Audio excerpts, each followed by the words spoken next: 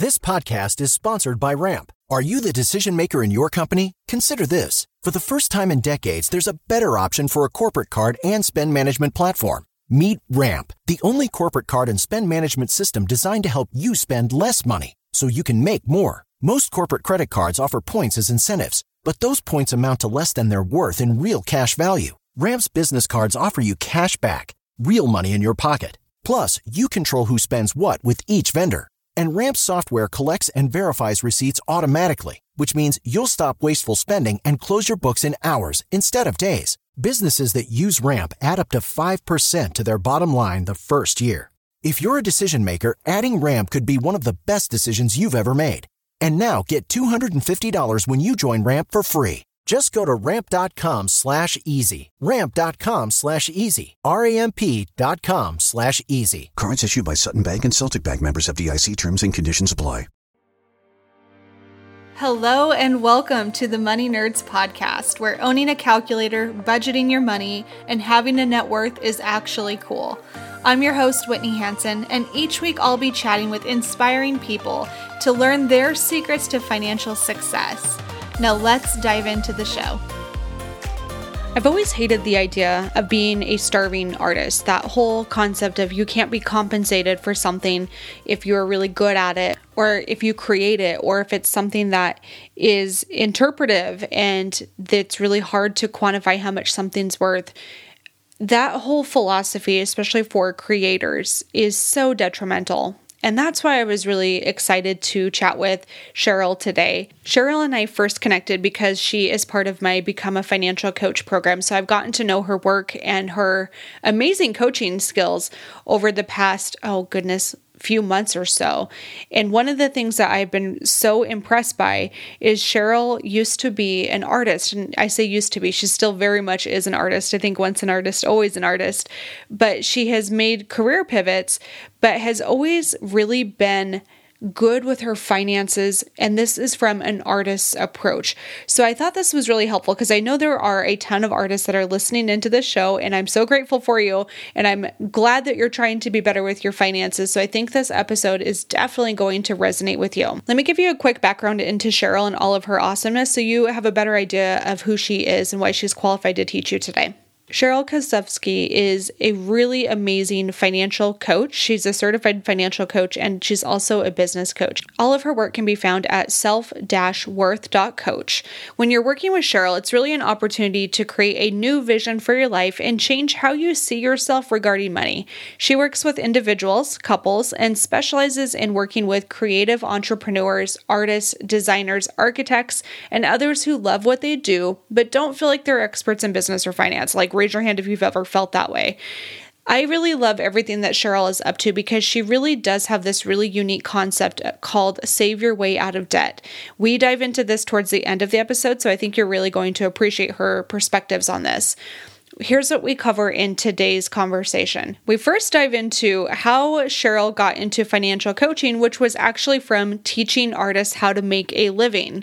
The notion of being a starving artist, we dive into a really good conversation around that and why that mindset is so damaging, why you can be successful in any field, and how collecting evidence can help prove that. Why people are so overly critical of their own artwork and the "is it good enough" question. Creating a treasure map to set financial goals and budget. I love this. Sheryl has an entire program on this, and I think it's so valuable. It's actually one that I want to sign up for myself. It just seems like so much fun. We dive into Sheryl's Save Your Way Out of Debt strategy and what specifically that looks like. And we also have a nice conversation around how to take care of your money and yourself. I think you guys are going to really enjoy this episode. I know I did. Do me the biggest favor. If you enjoy this episode or you think it could resonate with somebody, send it to one person that you care about. And then come say hi to me on Instagram. I'm at Whitney_Hansen_co, and let me know that you're listening in. I always love connecting with you and seeing what you're up to with your finances too. All right, I'm going to turn the mic over. Let's dive into this fun conversation with my friend Sheryl. Hey guys, welcome back to another episode. Today, I'm joined by one of my fellow financial coaches and friend, Sheryl. Thank you so much for hanging out. Yeah, my pleasure. I am so excited to chat with you about your background and your journey into the financial world. So give us all some context. What do you do today? And then how did you get to where you are helping other people with their finances? Yeah. So today I'm a money coach and I am certified financial recovery counselor is the actual certification. And so in my practice, I teach people how to get out of debt. I teach them how to save. I teach them how to budget and stuff like that. But I'm also talking to them about their financial relationship with money and looking at their history, what they learned from their parents, what they learned from teachers, the decisions kind of they made about themselves in regards to money and how that may be affecting them in a bad way in terms of the decisions they're making about their spending and also, saving, whether or not they're saving and if they're allowing themselves to make enough money. That's huge. And I know we're going to have a lot of conversations around that topic specifically too, but tell us a little bit about what your journey to helping other people with money, where did that passion come from? So that came from the side. I actually am trained and made my living for quite a long time as an artist. And I live here in Chicago, and this organization called the Chicago Artists Coalition came to me at one point and said, can you teach other people how to make a living as an artist? And I said, sure. I've loved teaching. I've been teaching since I was a teenager. And so I taught this class called The Business of Art. And it was mostly about marketing and how to manage your time and things like that. And as I kept working with clients, I kept seeing that so many of them didn't feel able to charge what their work was really worth. And they were, to a ridiculous degree, they were sometimes comparing their work to something that somebody could have bought at Target. Even though it was a handmade, one-of-a-kind piece. And so it became really clear that if I couldn't figure out for them how to change that mindset regarding their money and also teach them some skills about managing their money, because a lot of them were making kind of poor decisions in regards to that no matter what I taught them about marketing and stuff, they were never going to make any money. So at that point, that's when I kind of reached out initially to just a life coach, just because for myself, I knew that my work was worth the same as a lot of the other people in the area. Yeah. But I even had a computer program, and I'd put in there, what the materials cost was and then how many hours, and it was supposed to be at $95 an hour. And then this dollar amount would show up in the bottom. That was what I was supposed to quote the client. And in my own head, I kept hearing it go, yeah, no one's ever going to pay you that. And then I would reduce the amount and give the quote to somebody. So I wound up hiring a coach that was just a life coach, because at that time I wasn't aware that there were financial coaches, and I don't even know that there were too many. And I hired her just to hold me accountable, because I knew if I told her that I would charge what I said I should charge, that I'd do it, even though I couldn't do it for myself. And that's just because I'm a real people pleaser, and there was no way I was going to disappoint her. But later it was like, this is silly. I need to figure out how to change this for myself, not because I made a commitment to somebody else. Right. So that's kind of how I got into it. And, first as a client, and then I studied it and, then started my own business. I love this. Okay. There's one thing I want to dive into, and that's this whole concept of being a starving artist. I think for some people, there's a huge connotation that if you go into the arts, you are destined to be broke. Tell us a little bit about that mindset and why that's so damaging for so many people. It's incredibly damaging. And it is, if you go to school to be a doctor, to be an accountant, to be anything, there's the expectation that you're going to make money at it when you graduate.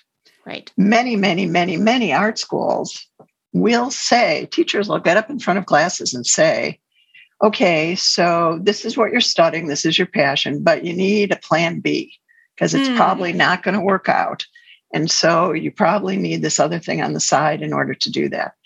And years ago, actually, when I was involved with the Chicago Arts Coalition, I went to a seminar one day that was teachers talking about the arts. And almost all of them kept saying this. And I finally got so angry that I stood up and I said, you know what, you all need to quit. Yeah. Because it's not acceptable that you're being a teacher because you think you can't make money doing what you really want to be doing. Absolutely. And you're passing that information down to every student that you have. And that is absolutely not okay.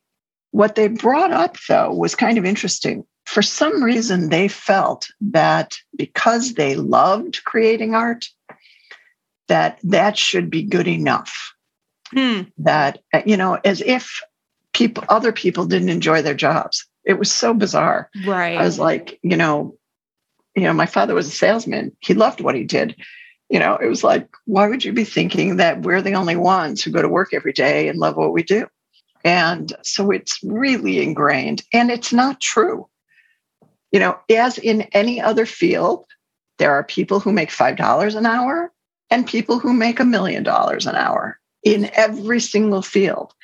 And so, when I work with artists, I say to them, I want you to collect kind of evidence that there are people who are painters or architects or designers, whatever it is you do, that are making really, really great money. Because if they can do it, so can you.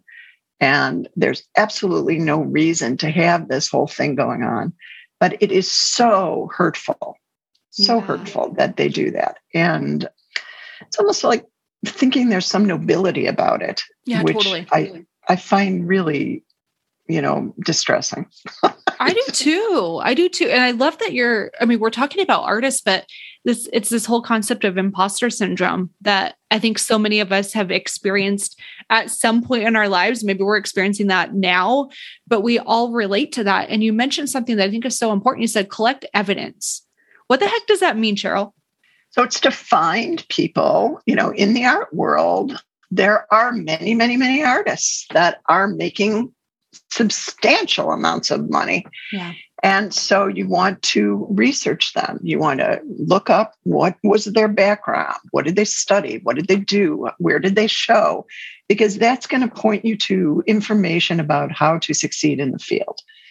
Just like, in other fields, you'd be, getting a mentor or doing something else that was in your field who would help you understand what the road is to success in your particular field. And it doesn't exist so much. Well, occasionally it does, if there's a visiting artist or something in a group. Sure. But, it's just really not talked about. And so the expectation right from the beginning when you become an artist is, well, I love this. I'm going to do it, but I probably won't make any money at it. But, I just can't not do it because my heart's telling me that's the direction I need to go. And, I think when you follow your heart, no matter what you're doing, you have so much more possibility of success because you love what you do. Who wants to hire anybody who doesn't like their job? We've all been at the store when the clerk is complaining about the job and it's awful. You want to get out of there as fast as possible. You really do. And so why shouldn't we all be working at the thing that we love to do? And, probably that thing is what we're best at. And so, that ought to be the thing we can make the most money at. I love that you're saying this. And I think of my experience with furniture flipping when I'm doing things here and there. And I don't know if I would imagine it's true for artists as well. But whenever I remember when I first started flipping pieces, I would look at them and I would be like, oh my God, this is not worth anything. I'm terrible. This isn't good. There's these other people that are doing these incredible pieces that are finished professionally. They just look amazing. And I'm not to that level. And I think it's maybe because I was using my own hands to create that I started to second guess myself so much. So for artists, is that a very real thing where they're just totally nitpicking all of their pieces of art and just saying it's not valuable? Like, is that part of that issue? Yes. And depending upon what you're doing, it's personal. right? It's your personal vision of something. Yes. And that is slightly different about the arts than other things that we do. But so it's exposing, so in some way you're exposing your view of the world or your political beliefs or personal beliefs, whatever it is that you're talking about in your work. And just as we all have ideas that people won't like us personally if we expose ourselves, that exists when you show your work too, in a different way. So it feels like it's a more frightening experience than other work might be. When you have a show or you're a musician and you're playing, you feel like your heart is more exposed. However, that's also where the joy comes from, is that you get to be entirely you and expressing yourself in the world. And so I don't know if it's as much imposter syndrome or as it is it good enough? That vulnerability. Yeah. It makes a lot of sense. When you were first getting started as an artist and you started to actually make money and said, this could be truly my full-time job. This could be my career, my focus for the next 10 years, 5 years, whatever you decided at that time. When you were thinking through that, what did your finances look at that point? Were they kind of in shambles? Were they fairly together and organized? Like how did your financial journey progress? It's so funny. I went to school and my college degree is actually in textile design. Oh, really? Yeah. And it was so funny. I had made that choice because I was studying fine art for just 1 year. And I thought, no, I need to do something more that's going to be a moneymaker. I don't know why I thought being a textile designer would be a moneymaker any more than any other kind of art. But I made that decision and I studied it and went to Canada to study it. And my 4th year of school, I went to a conference that was a textile conference and found out, and this is the first time in 4 years of school, that if I wanted to design fabrics, I was going to have to move to New York or China, because that's where people designed fabric. And I didn't want to move to either one of those places. And I just was kind of like, okay, this is the skill that I have now. I've just finished this degree in this. And so I came back to Chicago and started my own business doing that immediately. Wow. And I was quite fortunate in that I had fairly good success right from the beginning. Yeah. I think that came just from sort of having an innate understanding of marketing and luck, Always. And so it just, worked out for me. And in that world, I never questioned my ability. I don't know why not, but I never did. When I started doing financial counseling, it took me years to feel like I didn't have that imposter syndrome, because for a long time I was like, do I really know what I'm doing? Whatever. Can this really help people? Do I have the skills? I never, ever had that as an artist. That is so interesting. Yeah. And I don't, to this day, I still do art for myself and I still sell some pieces, but I have always just trusted that piece in me. And I think because, even though I was just out of college, I'd been creating artwork since I was a child. Right. So it was kind of like ingrained. I like that you mentioned it's ingrained, because that is kind of true for a lot of people. Is I think we are all naturally very artistic, but at some point it seems like we suppress that, or society tells us, go get a real job, whatever that looks like, and put aside these passions and be more realistic. And so many of us do lose that artistic side, which is such a bummer. Yeah, it is. Now, the other side of that is, one of the reasons that happened for me is because I'm of the generation that my parents thought I would just get married to some man and he paid for everything. So It wasn't necessary. How'd that work out for you? Didn't work out very well, quite frankly. So, good sides and bad sides to that. Sure. So you're way too, from what I know of you, you are very, very independent, that I can imagine that style of life was never for you. Well, I don't know what my parents were thinking. I didn't get married till I was 38. And then I was married for 20 years and then got divorced. Long time. And, but you're right. my marriage was 50-50 financially. Good for you. Even though my husband made more money than I do, I was responsible to pay 50% of our household. That's awesome. And did, and so, that was this independent streak and this desire always to be financially independent. I love that about you too. And I think it's so awesome to see the area and how much you're helping people in the arts field, of course, but it's not like you're helping people well outside of the arts field as well. So I don't want to box you in and say you are only financial coaching for artists. At this point, I have very few artists as my clients. Which is a bummer. Yes. I think because of what we were talking about earlier, many of them are so sure they're never going to make any money. They don't want to make the investment into learning the skills that they need. And not everybody, there are certainly, I've had over the years numbers of artists as clients, but they don't necessarily come to it as easily. They also have this idea that working with numbers is not creative and they only want to do the creative things. Whereas I actually think that being a financial counselor has been even more creative than creating artwork. It's, because it's sort of the same process as creating a piece of artwork. You're creating a process that you're going to work with your clients. You're helping them figure out what their desires are, what their dreams are for themselves. And then together, it's kind of more co-creating together, a plan to help this person realize their desires. And so it's, very, very creative in that way. And for me anyway, it's been much more fulfilling. Yeah, I could totally see that too. It makes a lot of sense to view it with that same lens of how do I take these artistic processes that I already have in place and apply this to the financial world and not view it as so black and white. There's so much gray in finance that people don't even realize. And it's so fascinating to me. I'm curious when you're helping people get their finances in order, what does that process look like? If somebody reaches out to you tomorrow and they're like, Sheryl, I need help with my money. I'm not doing so hot.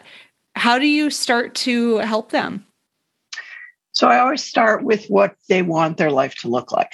And in that realm, I actually go back to my art with my clients and I have them create what I call is a treasure map. So they create a visual representation of what they want their life to look like.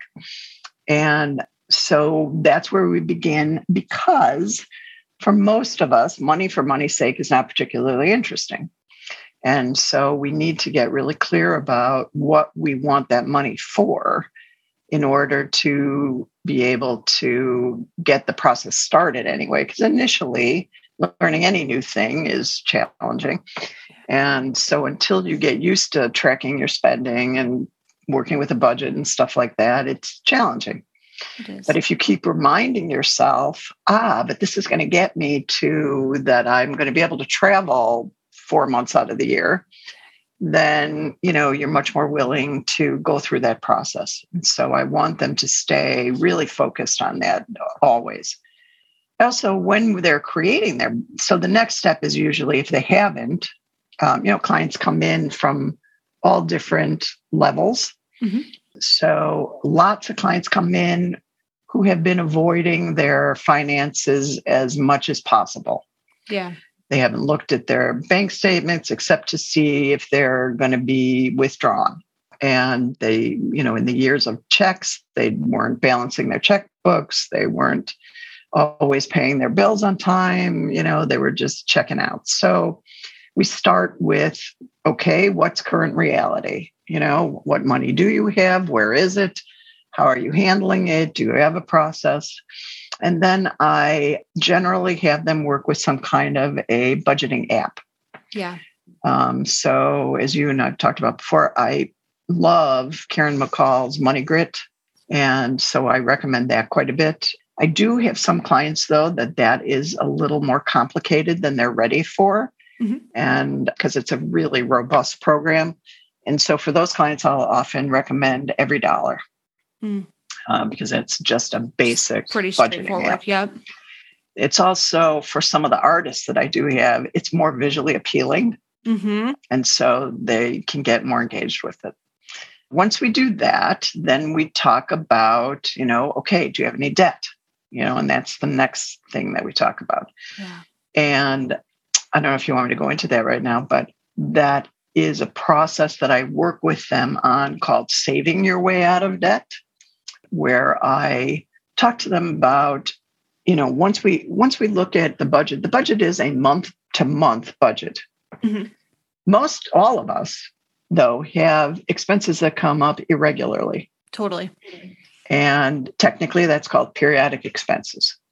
And so what I want people to do is to have money available for those irregular expenses. I won't even say unexpected, because they are expected. They are. Things like, that it's car repairs, it's birthdays, it's Christmas or Hanukkah, it's Thanksgiving, it's what else? Insurance that comes up irregularly. It's doctor's appointments or eye exams or whatever that come up. And those are the things that often are the reasons that people fall into debt. Yeah. Because sometimes, not always, they are necessary things. If you get a flat tire, you need to get it taken care of if you need to get to work.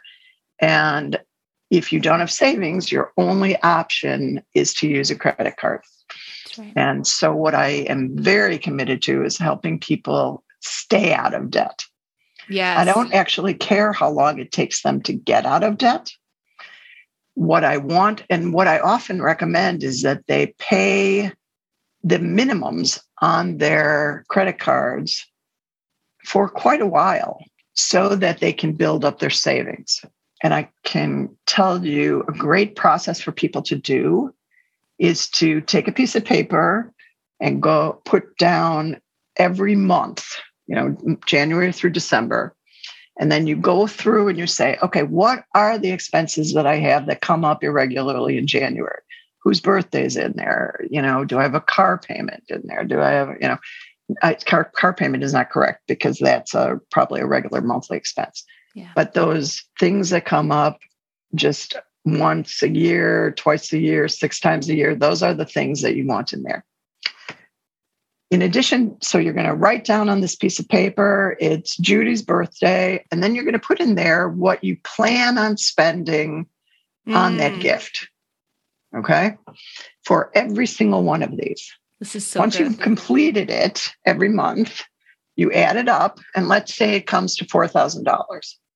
So you take that $4,000, divide it by 12, and whatever that number is, ideally, that's what you want to be putting into savings.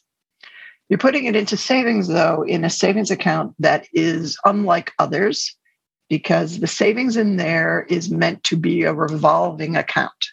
So the money's going in there, and then when the expense arrives, when your car repair comes up, you take the money back out of there. Mm-hmm. If needed. If you don't need it, you can leave it in there. But if you are short that month, the money's already sitting in there, you take it out, you've got it, no problem. That's awesome. Then you don't ever have to go into debt ever again because you always have that money sitting there. Saving your way out of debt. Yeah. In the beginning, you may not be able to put the full dollar amount in there. Yeah. That's okay. You put in as much as you possibly can. But as I say, how you get the money is you stop paying more than the minimum on the credit card debt. And there's this fallacy about that anyway. People think that if they put more than the minimum on, somehow that makes their credit score better. It doesn't have anything to do with their credit score. So they're making that sacrifice for something that actually is sort of like a myth. True, though. And also I see a lot of people that they say, let's say it's a credit card minimum payment of $117. They immediately round it up to 120 because they're like, oh, I just like a whole number. I'm like, what? So we make all these so silly decisions, which great. If you want to pay off your debt, that's amazing. But a lot of times it's recognizing that some of our decisions are not necessarily based on logic, but a concept like saving your way out of debt. It really is. It's keying into that preventative measure. And I appreciate that so much. As a fellow coach, I think that's amazing that you are helping people do that. Is it something that people have a lot of pushback on when you first introduce them to this concept? Sure. Because every other person they've talked to about their finances, every professional, every financial advisor has told them, oh, no, you have to get rid of that debt as quickly as possible because the interest is going to kill you. But the truth is, if you can't stay out of debt, you're going to have that cost and interest anyway. It's so true.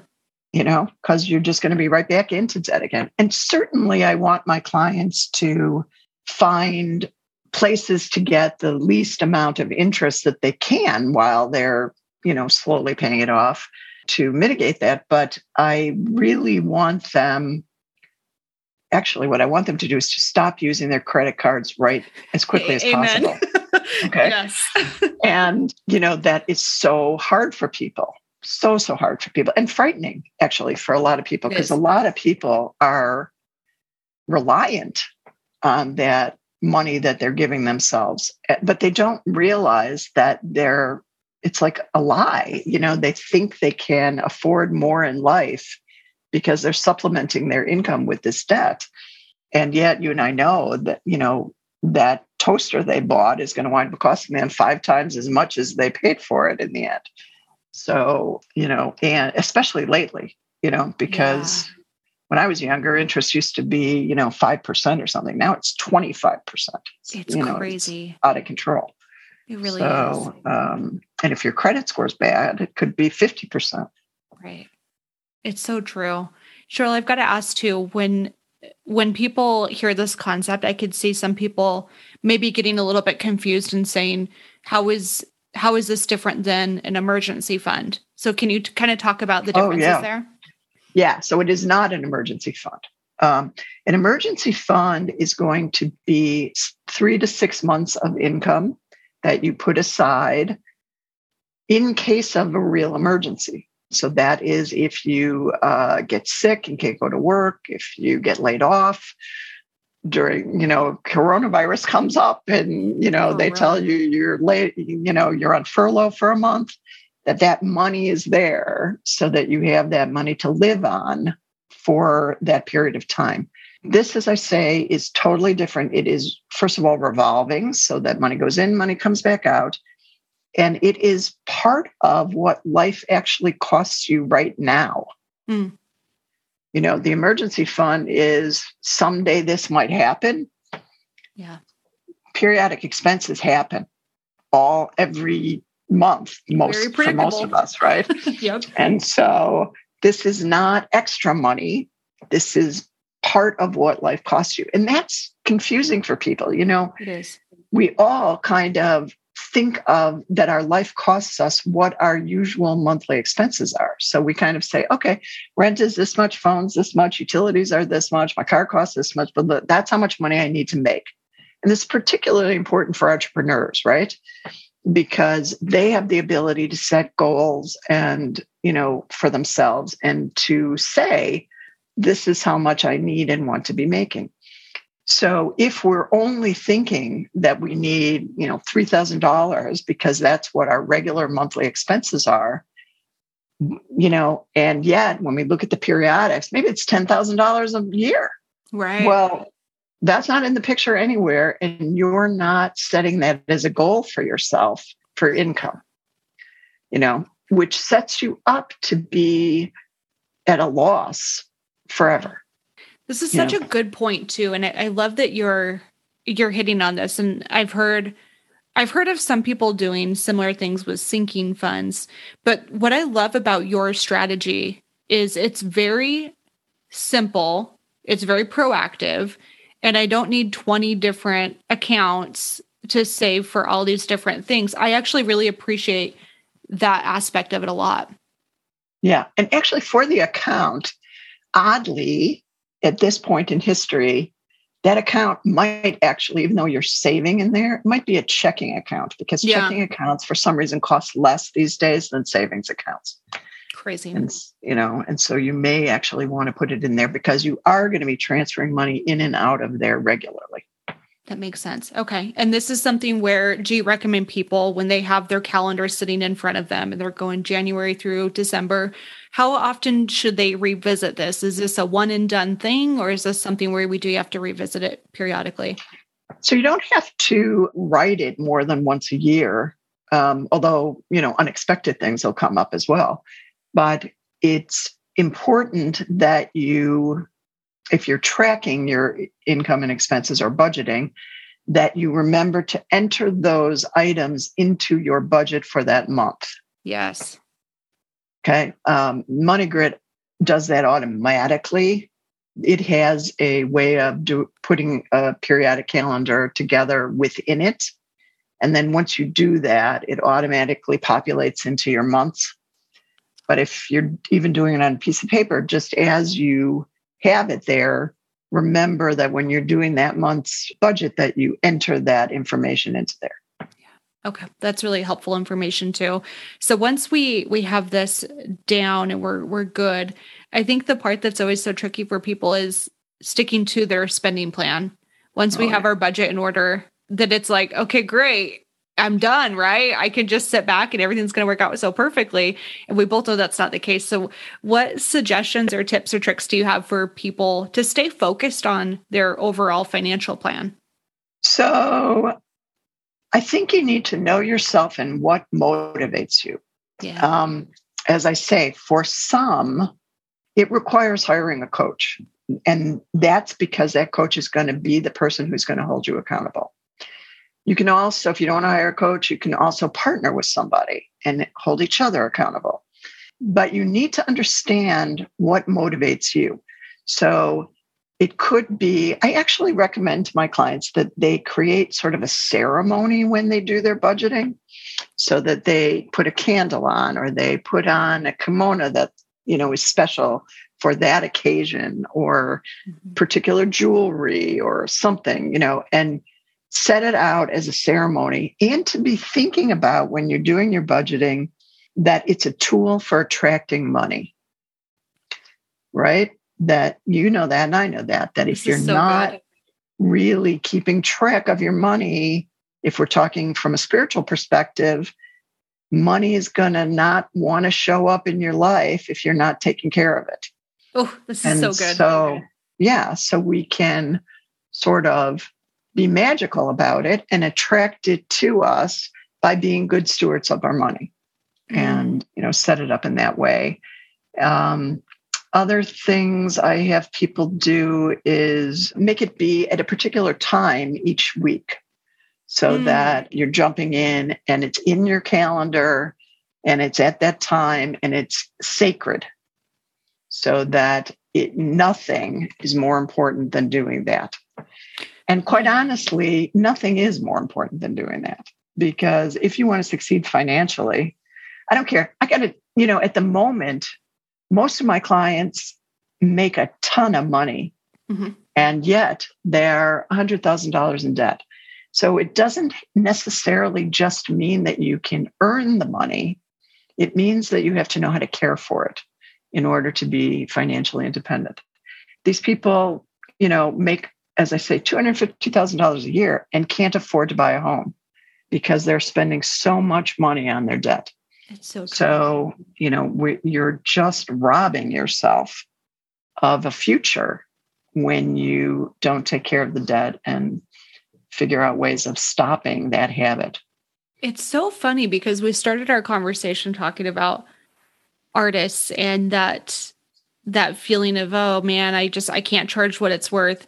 And now we're talking about almost the flip side. We're talking about the people that are like, hey, ain't no thing. I'll just go earn more money. Like no big deal at all. And that cycle of trying to always out earn your bad spending habits goes nowhere real fast. Yeah. And it's because the spending habits aren't about money at all, right? So true. They're about feeding some part of you where you are feeling deprived. Yeah. So deprived of love, deprived of joy, deprived of relationship, whatever it is. And we are spending our money in the hopes that it's going to give us relief from that feeling of being deprived. And it can't, right? if you buy a dress and what you're really missing is relationship, it cannot fulfill that need. No, it's not. And so that's the other part of what I do with my clients is I help them understand what their needs actually are and what are appropriate ways of filling those needs that are actually going to succeed. So it's like, okay, if you're feeling alone, call a friend. Use your money to be in a dating, group if you are looking for love in that way. Yeah.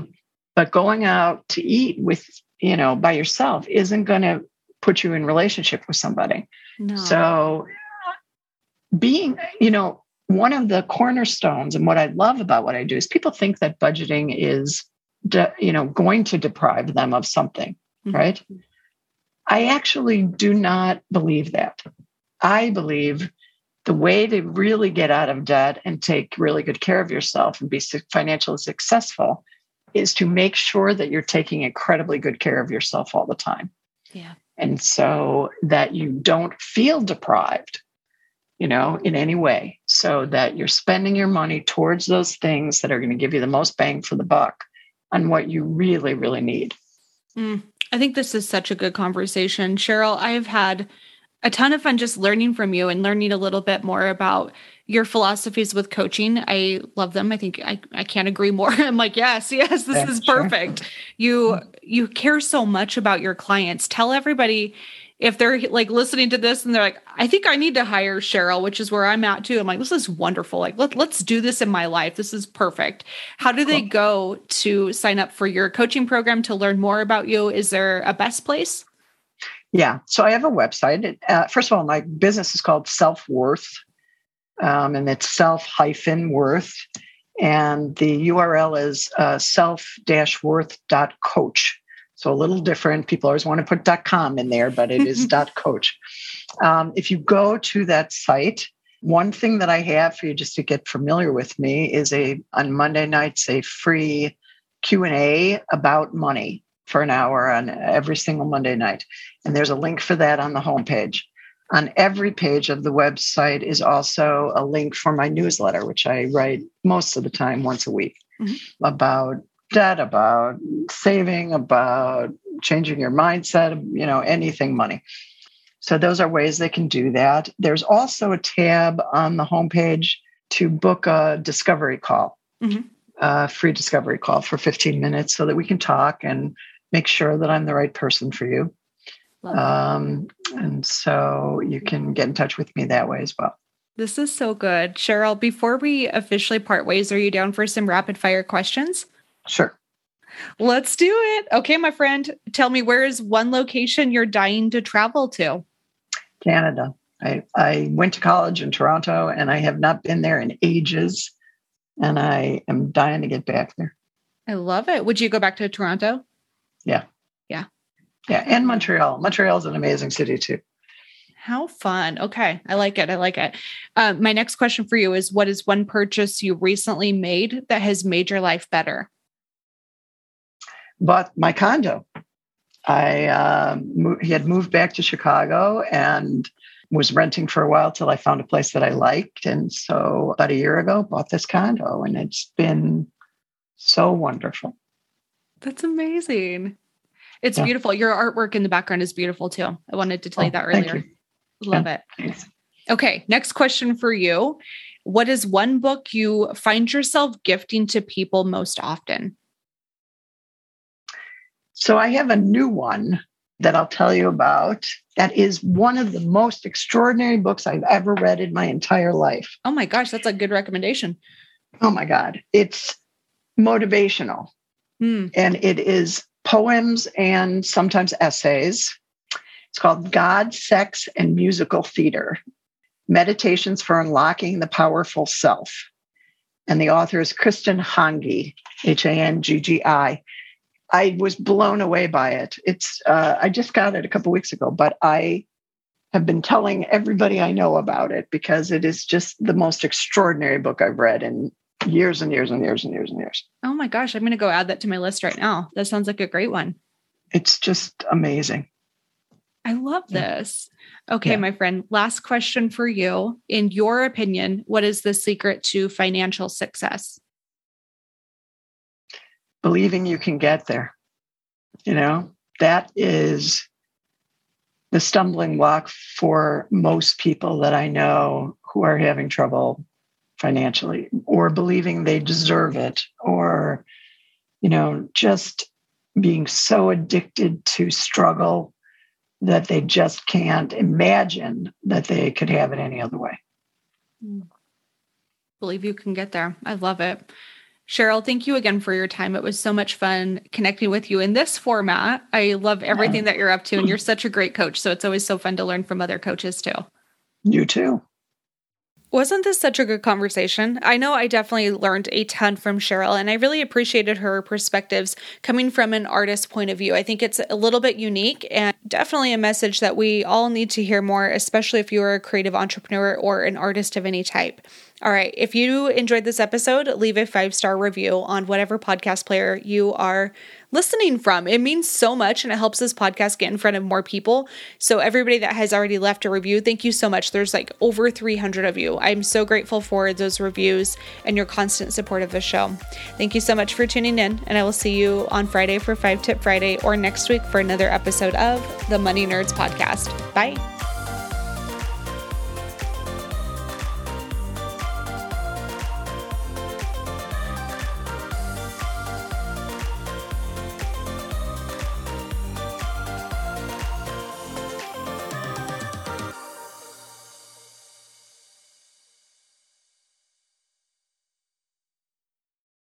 Introducing Wondersuite from Bluehost.com, the tool that makes WordPress wonderful for everyone. Website creation is hard, but now with Bluehost, you can answer a few simple questions about your business and goals, and the Wondersuite tools will automatically lay out your WordPress website or store in minutes. Seriously. From there, you can customize your design, pick your brand colors, and add blocks. No custom theme or coding required. You'll get content suggestions that you can keep or revise, and with Yoast SEO built in, we automatically help you get found in search engines. From step-by-step guidance to suggested plugins to an AI-powered help bot, our built-in tools make WordPress wonderful for everyone. Whether you're a beginner or a pro, you can join over 2 million Bluehost users. Go to bluehost.com/wondersuite. That's bluehost.com/wondersuite.